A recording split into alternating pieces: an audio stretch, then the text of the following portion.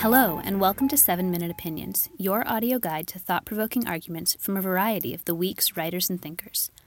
I'm Bonnie Christian, and today I'd like to share what President Trump has reiterated for me about a dangerous problem at the heart of American government. C.S. Lewis described friendship as that moment when one person says to another, "What, you too?" Up until that moment, you thought no one else shared your combination of interests. No one else thought as you did. No one else saw what you saw, until that moment of friendship. When Donald Trump won the Republican nomination and then the presidency, I hope to have a similar revelation with the American public. See, we libertarians get a bit of a voice crying in the wilderness complex about executive overreach, but with Trump, I thought we would truly be vindicated. In Trump, everyone would see why it's risky to concentrate so much authority in the presidency, in the whims of a single person. Everyone would see why stout structural limits on this office are so necessary. Everyone would see what we've lost in upsetting the constitutional balance of power, in permitting our equilateral government to go scalene.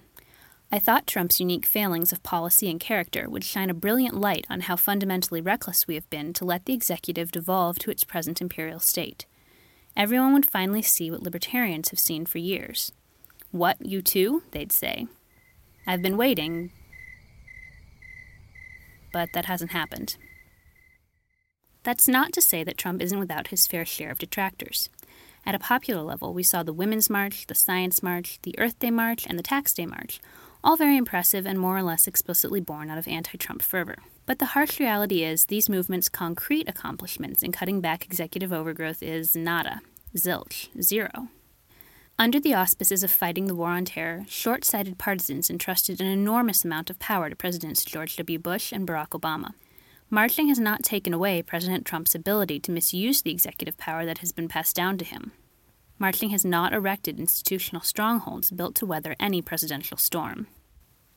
Sure, the lower courts slapped down Trump's immigration and refugee executive orders, which the Supreme Court then partially allowed.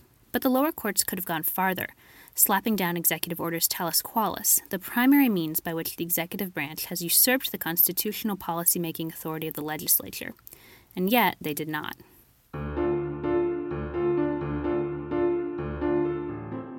The presidency is supposed to be administrative, acting on congressional direction. George Washington gave his office the humble definition of chief magistrate. Today, it is an expansive role of unparalleled and, with Trump's 100-day mark come and gone, still unfettered power. Meanwhile, the legislature remains as feckless as ever. GOP leadership, chary of offending an uninformed and capricious president of their own party, have displayed a shabby hypocrisy, permitting in Trump all they decried in Obama. Congressional Democrats, meanwhile, have busied themselves complaining about Trump on a personal level and debating the merits of impeachment. When news broke of the president's attempt to squash fired FBI Director James Comey's investigation of ousted National Security Advisor Michael Flynn, House Minority Leader Nancy Pelosi remarked that, at best, it was a grave abuse of executive power. She did not, however, proceed to question the status quo of executive power itself. Meaningful structural change could be had if we wanted it.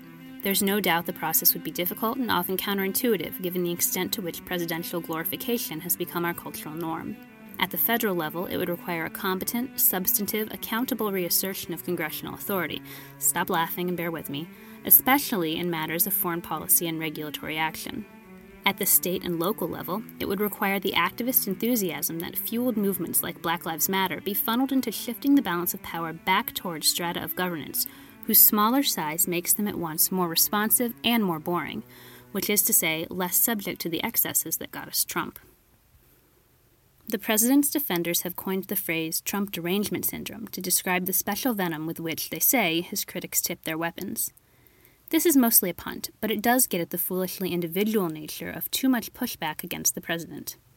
It is true that Trump should not have the power he has, but the bigger truth, the truth that has so far failed to register, is that no one should. And that does it for this episode of 7-Minute Opinions. Look out for new episodes every Tuesday on iTunes or wherever you get your podcasts.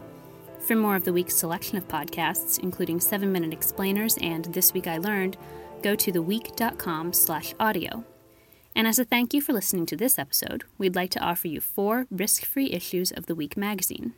To get those, visit theweek.com/4free. I'm Bonnie Christian, and thanks so much for listening.